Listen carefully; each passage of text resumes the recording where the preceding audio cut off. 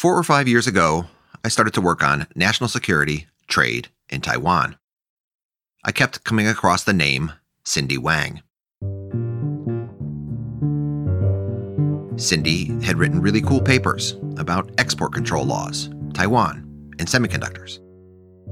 But Cindy also had work on Taiwan and a separate policy, foreign investment screening. This work explained a pretty novel government policy. Taiwan's government actually regulates the investments that its companies are allowed to make across the Taiwan Strait into China. Then, in February, two things happened at once. First was a story in the New York Times. Anna Swanson, the great Times reporter, wrote that the U.S. government was getting close to something similar. The United States may soon introduce a policy to restrict how Americans are able to invest in China. This could be huge. Second, Cindy Wang arrived in Washington, D.C. I asked Cindy to come on Trade Talks. To understand what the U.S. government is grappling with today, I wanted Cindy to explain Taiwan's history, as well as how and why Taiwan's government restricted its companies' investments into China. Here she is. Cindy Wang, Furen Catholic University, Taiwan. The fundamental aspect from the Taiwanese government is that we don't want all of the corporations to just move to China and leave an empty corporate shell in Taiwan where there's no money here. Hi, Cindy. Hi, Chad. You are listening to an episode of Trade Talks, a podcast about the economics of trade and policy. I'm your host, Chad Bown, the Reginald Jones Senior Fellow at the Peterson Institute for International Economics in Washington.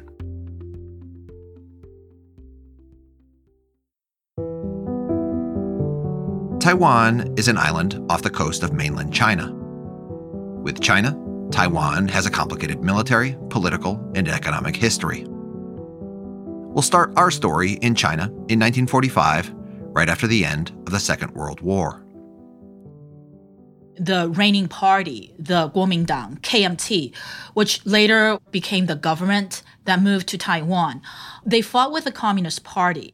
They fought for another 4 years. It was in 1949 that the KMT moved to Taiwan. And so that resulted in the long standoff between China and Taiwan. When KMT moved to Taiwan, what they installed was the martial law in Taiwan. And part of the reason why they installed martial law was because of the conflict at that time still ongoing with China. During the martial law, there were a lot of things that the Taiwanese people cannot do at the time. And so a lot of the freedoms that we enjoy now, the freedom of association, freedom of press, a lot of those were actually really restricted.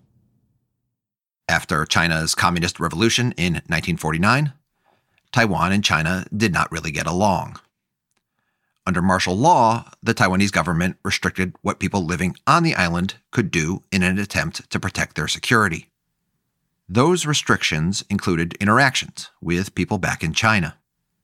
Taiwan's policy continued until 1987, when things really changed. In 1987, the martial law ended. And as the martial law ended, one of the first things that happened was that a lot of the troops that came with the KMT to Taiwan, they wanted to be able to go back to China to visit a lot of the relatives that they have not been able to see for close to 40 years. And so that started really the movement of people between Taiwan and China. After 1987, the government allowed people to go back to China to visit their relatives. There were a lot of interactions between people from both sides of the Taiwan Strait. And that eventually led to a lot of considerations of what else can we do together. And so investment came later. Over nearly 40 years under martial law, trade between Taiwan and China was also pretty much non-existent. Before 1987, everything was strictly enforced where the two sides had no interactions with each other. There's just no importation or exportation of goods to the other side because of the military standoff. Even when Taiwan and China did start to trade, imports and exports were really clunky. Hong Kong was used as an intermediary. A lot of the ongoing trade between Taiwan and China were done through Hong Kong. In Hong Kong, there was a lot of import and export, but by and large, it's going through Hong Kong to go to China or going through Hong Kong to come to Taiwan. Even travel went through Hong Kong. So if you wanted to go to China, even though it might be closer to fly directly to China, you have to go through Hong Kong. In 1992, Taiwan started changing its laws. It began to accommodate a new economic relationship with China. An important statute that passed in 1992 was called the Act Governing Relations between the People of the Taiwan Area and the mainland area. That regulation provided the framework of all future interactions between Taiwan and China. And that included the economic relationships between the people, but a lot of it is related to the trade between Taiwan and China. In the 1990s, people in Taiwan and China began to form more and more business relationships. There was more and more trade, and even some foreign investment. Then, in 2001, Taiwan and China began to formally implement the 3 direct links policy, which would allow nonstop connections for mail, traffic, and commerce. Mail meant things like postal mail and telecommunications. Traffic meant air and sea transportation. And commerce meant direct imports, exports, and foreign direct investment. 3 direct links meant economic activity would no longer need to be routed through places like Hong Kong. Also, Taiwan and China each became members of the World Trade Organization. Despite the increasing policy engagement since 1987, the relationship between Taiwan and China has remained complicated. The original idea between some of the investments to China has been that if we use trade and investment, maybe they'll change. Maybe they'll become more open and there might be substantial change, and so it might bring the two sides closer to each other. One of the interesting things about the relationship between Taiwan and China is 2 things can be true that coexist at the same time. And what is true is that the political tension never subsided. But what is also true is that the economic relation between the 2 sides have gotten closer and closer. The economic relationship between Taiwan and China was getting closer and closer. In Taiwan, some of this was driven internally by those wanting to take advantage of new economic opportunities in China. But some of the need to do more with China came from an external pressure. Taiwan's companies wanted to remain competitive as part of the global economy.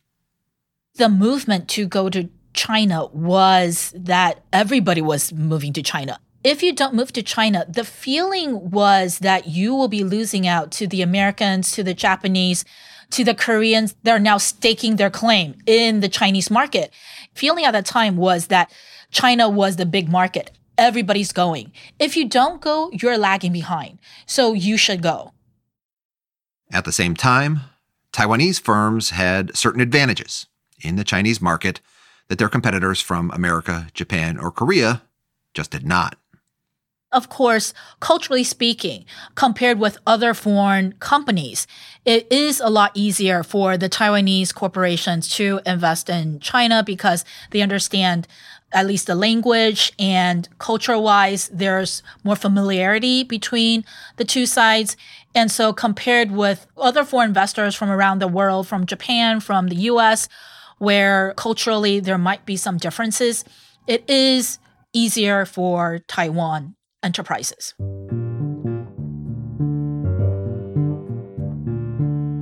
The economic relationship between Taiwan and China was quickly moving beyond trade. Today, Taiwan has a population of only 24 million people. China has more than 1.4 billion people. For every 1 consumer or worker in Taiwan, there are 60 consumers or workers in China. A Taiwanese company that built a plant in China would have direct access to a lot more consumers. China's giant workforce meant some companies could produce there more cheaply for export back home or to the rest of the world. To stay competitive, some Taiwanese industries wanted to start manufacturing in mainland China. one of the things that had happened was a lot of the more labor-intensive industries moved from Taiwan to China. So one of the first industries that moved to China was the textile industry. And that's by and large true for a lot of the textile industries where they usually move to where, the labor is cheaper. And so that's usually the first industry to move out from a country when the wages start to rise. And that happened with Taiwan. After textiles came part of Taiwan's high-tech industry. Some of the more labor-intensive aspects of the technology industries have been moving to China, gradually moving to China. Some of the packaging firms and some of the testing firms have slowly started to move to China because they were considered more labor-intensive too. Packaging and testing firms are part of the semiconductor industry. Semiconductors, as we all now know, are those tiny silicon chips that go into everything. Computers, mobile phones, video games, cars, you name it. Semiconductors are also a hugely important part of the Taiwan story. Packaging and testing are the last stage of the long and complex semiconductor supply chain. This part of the supply chain uses a lot of workers, but workers that don't need to have the most sophisticated skills. These workers perform relatively routine tasks. They might take the fancy silicon wafer and package it into a tiny case to connect it to a circuit board for use in an electronic device like an iPhone or a computer. The workers also then test this new product to make sure it works. So package and test. Taiwanese companies that specialized in this labor-intensive business were some of the next wanting to take advantage of China's abundant, low-cost workforce and the improving economic relations. That had made the Taiwanese government realize that this seems to be moving upwards. Originally, it was the labor-intensive textile, and then some of the labor-intensive technology firms are moving to China. So what's next? What's next seems to be the wafer foundry business. The wafer foundry business, that is TSMC, the Taiwan Semiconductor Manufacturing Company. Today, TSMC is Taiwan's national champion. Its pride and joy. One of the interesting things is that the structure of the foundry industry was found by Morris Chang of TSMC. He saw the opportunity and he went for it. TSMC did a lot by themselves, of course, but the government also felt a little bit proprietary of this specific industry, and not just the semiconductor industry as a general whole, because there were other companies, right, in South Korea, Samsung, and in Japan and in the United States, Intel, and all these companies, they're all in the semiconductor industry. But the foundry industry, that industry itself, by and large, Morris Chang really founded the wafer foundry industry. The wafer foundry industry was a new business model that revolutionized the semiconductor world. The idea was that one type of company, a foundry, could focus on just manufacturing the semiconductor wafers and not worry about their design. Semiconductors are a crazy, costly industry. What sets it apart from many others is that companies have to pay two massive sets of fixed costs to bring a semiconductor to the market. The first costs are the expensive research and development needed to design a new chip. The second costs are the machines and buildings to produce those chip designs. Each of these costs on their own are pretty big. Combined, they are enormous. Historically, semiconductors had all been done within one giant integrated firm. In the 1980s, Morris Chang came along with a new idea. Chang had been an executive at Texas Instruments, an American company that was one of those giant integrated semiconductor firms. Chang's idea was to start a company that would focus on only the wafer production. His firm would be a contractor. Other companies could specialize and pay the massive R&D costs to design the chips. His foundry would specialize in production and only need to cover the costs of building the factory and equipping it with the machines to make the chips. Morris Chang's firm was TSMC. Now, Especially in the early days, TSMC was helped with subsidies from the Taiwanese government. There were times when the company almost didn't make it. But by the 2000s, TSMC's revenues had grown so much that it was now one of the biggest semiconductor companies in the world. TSMC was based on this hugely transformative wafer foundry business model. And the business model was created in Taiwan. The problem for the Taiwanese government was that TSMC, too, wanted to expand overseas. It wanted to build wafer foundries in China. For the Taiwanese government, this was different from textile companies leaving Taiwan or packaging and testing companies leaving Taiwan. The discussion of the investment to China was the wafer foundries. There was a lot of debate and discussion on, should we allow you to go? There's a feeling of, we've fostered this industry and Taiwan is benefiting from this industry. Are we going to allow this industry to go to China? And what are the potential repercussions of that? Taiwan is one of the few places in the world where a government reviews and limits the foreign investments that its companies can make. When it comes to screening its companies' foreign investments, what is Taiwan's government most worried about? Because you're moving money out from Taiwan, that's fundamentally the concern, is that if you're moving money away from Taiwan and not investing in Taiwan, are you hollowing out Taiwan? The government spent a lot of time to foster these industries, and we hope that the industries will, of course, flourish. But if they move all of the money out from Taiwan, what is left for the industry and what is left for the growth of the industry in Taiwan? All foreign investments made by Taiwan's companies get screened under Taiwanese law. In Taiwan, all outbound investments are subject to review or filing with the Ministry of Foreign Affairs. If you want to make an investment, you have to file with the governments. What you file depends on the size of your firm and the size of your investment. The threshold right now is 50 million US dollars.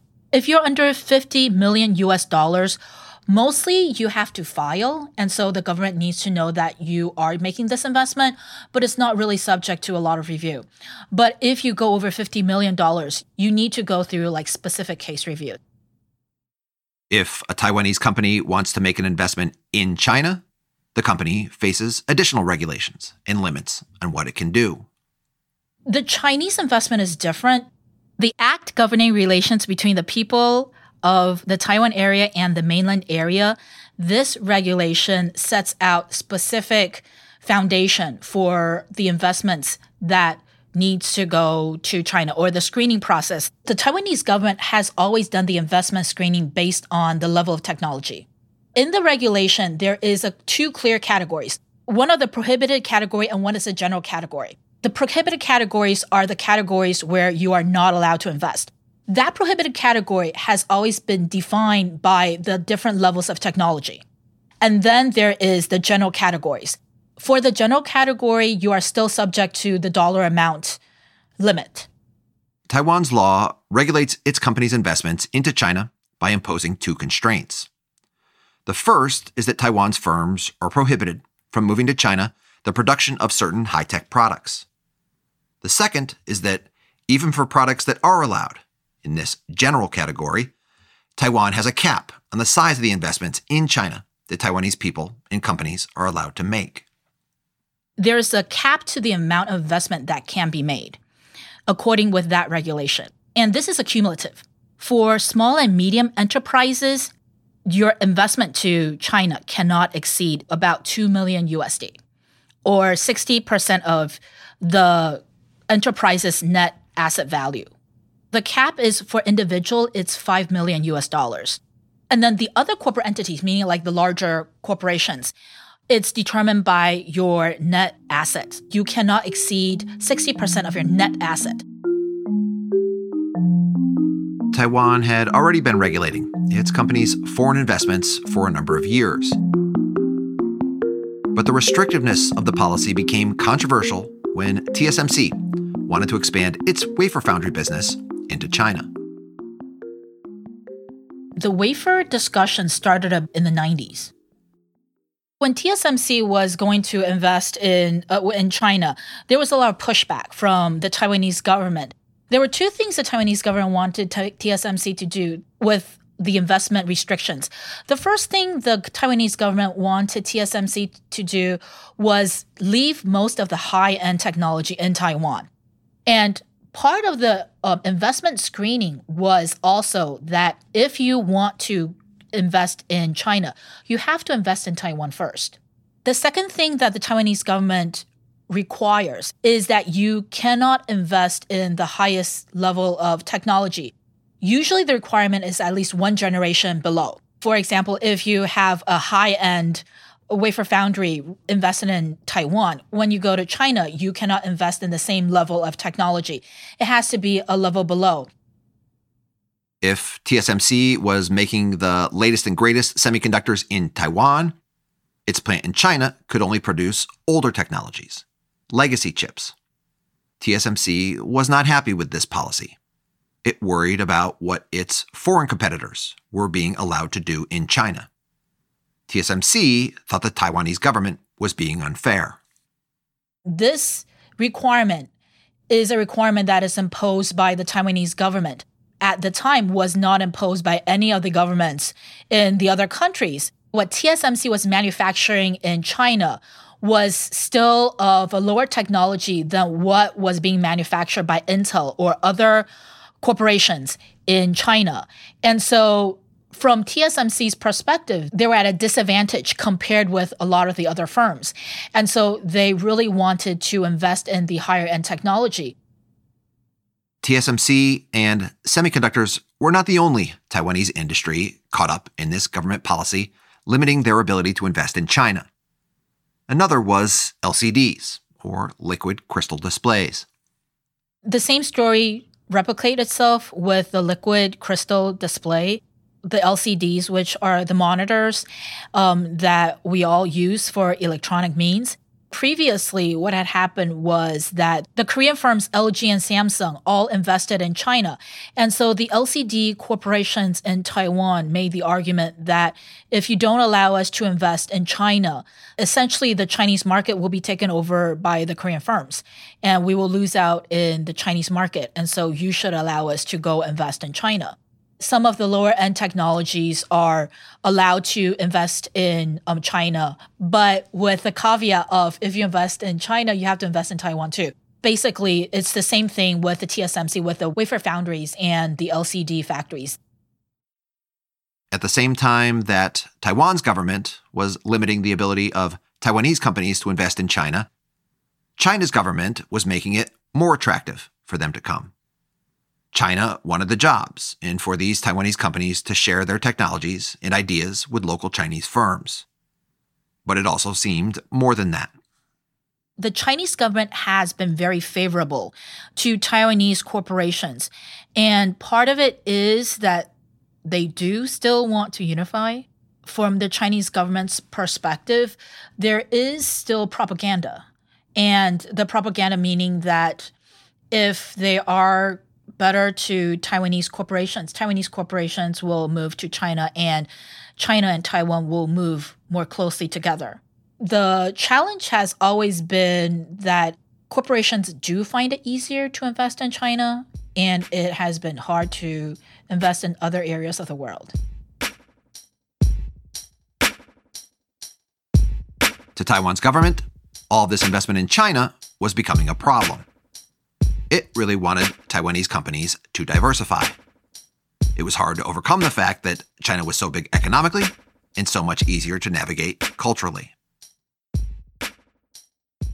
Especially when there have been political tensions between Taiwan and China, the government has really tried to use Southeast Asia, Vietnam, Thailand, and a lot of these Southeastern Asian countries as a potential other country that the Taiwan industries could move to.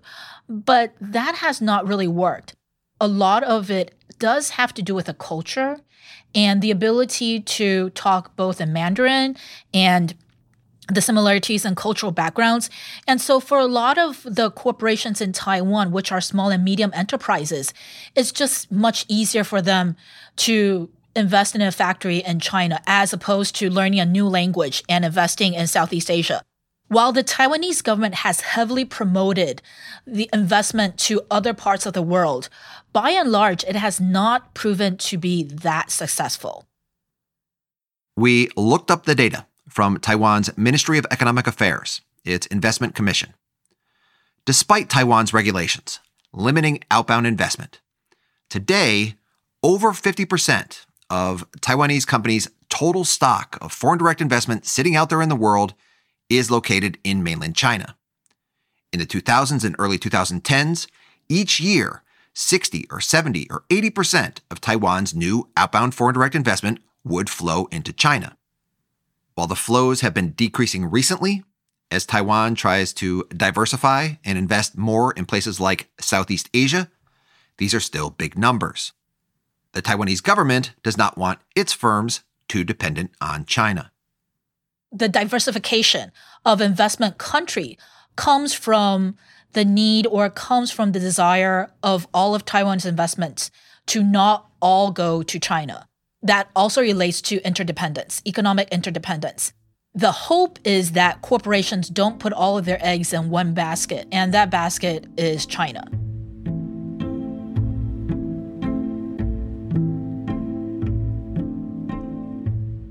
Taiwan's government has now been regulating its companies' foreign investments for a pretty long time. I have a two-part question. In theory, what are some of the reasons why governments might screen their companies' foreign investments?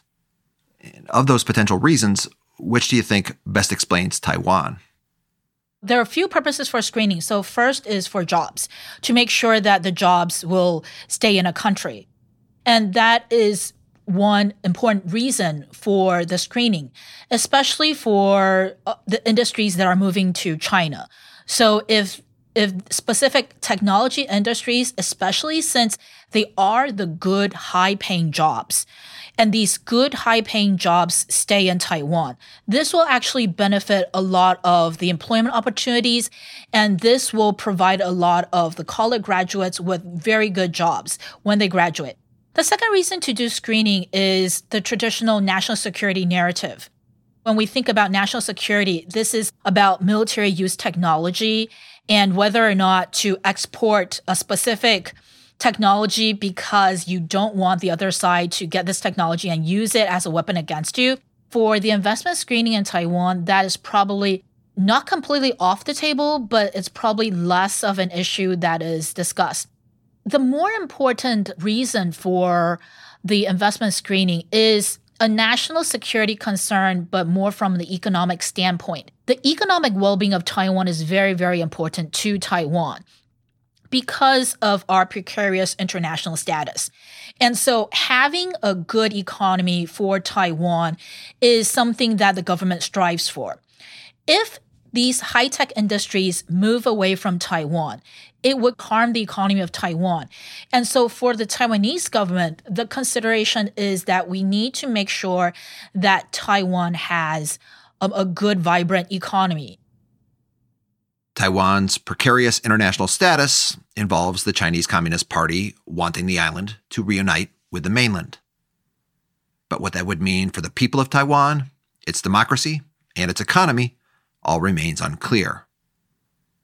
Stepping back from all this, what are some of the main lessons learned from Taiwan's experience in investment screening? The first lesson, I think, is that the industry will always fight you. They have their business models, they have their markets that they want to conquer. And so the businesses have a very different perspective on what they want to do compared with what a government needs to do for the betterment of the general public. But I do think that there needs to be a balance between these two, and the balance is extremely hard. It is extremely hard because screening your domestic corporations, but there are other firms in other countries that your corporations are global competition with. I think the good question to ask is doing this investment screening going to be good for the domestic economy? What is the purpose of the screening itself? What is it trying to accomplish? What is the trade-off? What are the specific industries that you want to get involved with in the screening?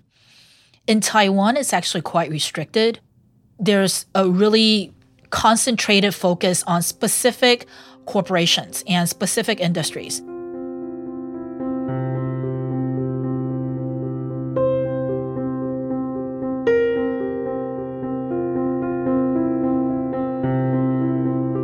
As my last question for you, I wanted to ask about the CHIPS Act, this U.S. legislation passed in 2022.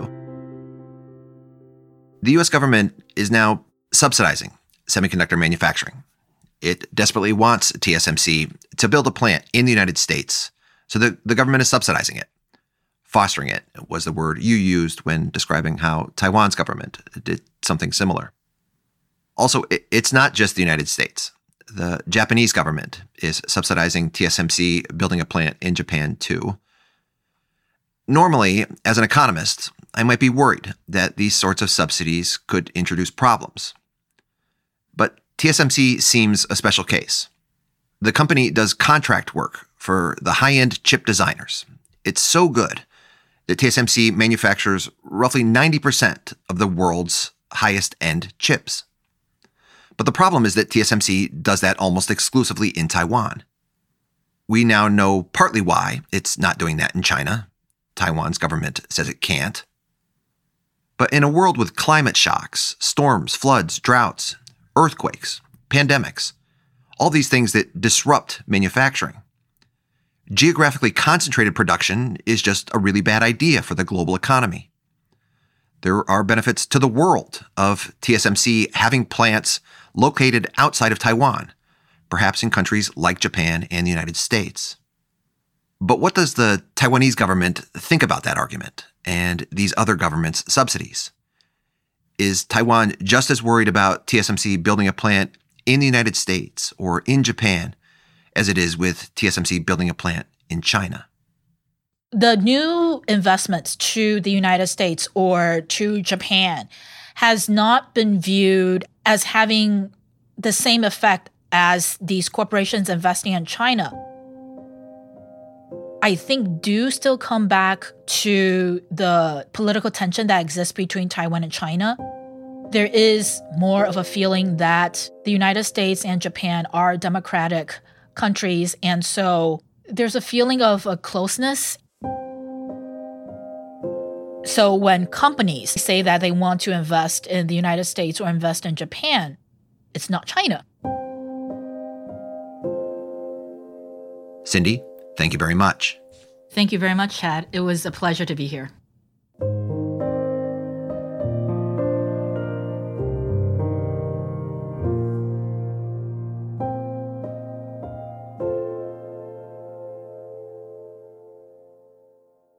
To wrap up this episode, I wanted to go back to where we started. The U.S. government is now reportedly thinking hard about an outbound foreign investment screening policy, something in the flavor of what Taiwan has been doing for decades. Now, for the United States, this would be completely new. The U.S. government does have a policy to screen investments in the other direction, when foreign firms want to buy or merge with an American company where the transaction might involve sensitive products or have national security implications. That policy goes through a U.S. government process called CFIUS, the Committee on Foreign Investment in the United States. But screening outbound investment is different. From listening to Cindy explain the Taiwanese government's objectives, the U.S. government has a lot to think about.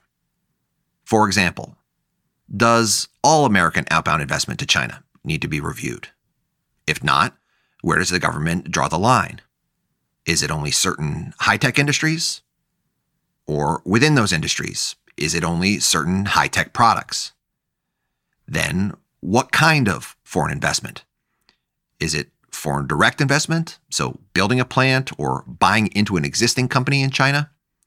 Or would it also include more passive investments, venture capital, financial capital, Also, does the U.S. government do this alone? Or does it try to convince other countries to do it too?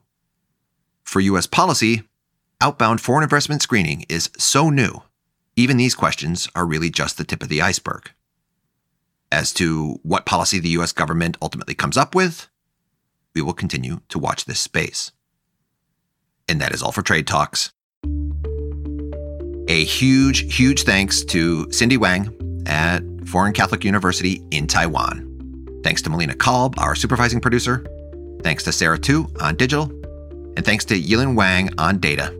As always, thanks to Colin Warren, our audio guy. Do follow us on Twitter or Mastodon. We're on @trade__talks. That's not one but two underscores, @trade__talks.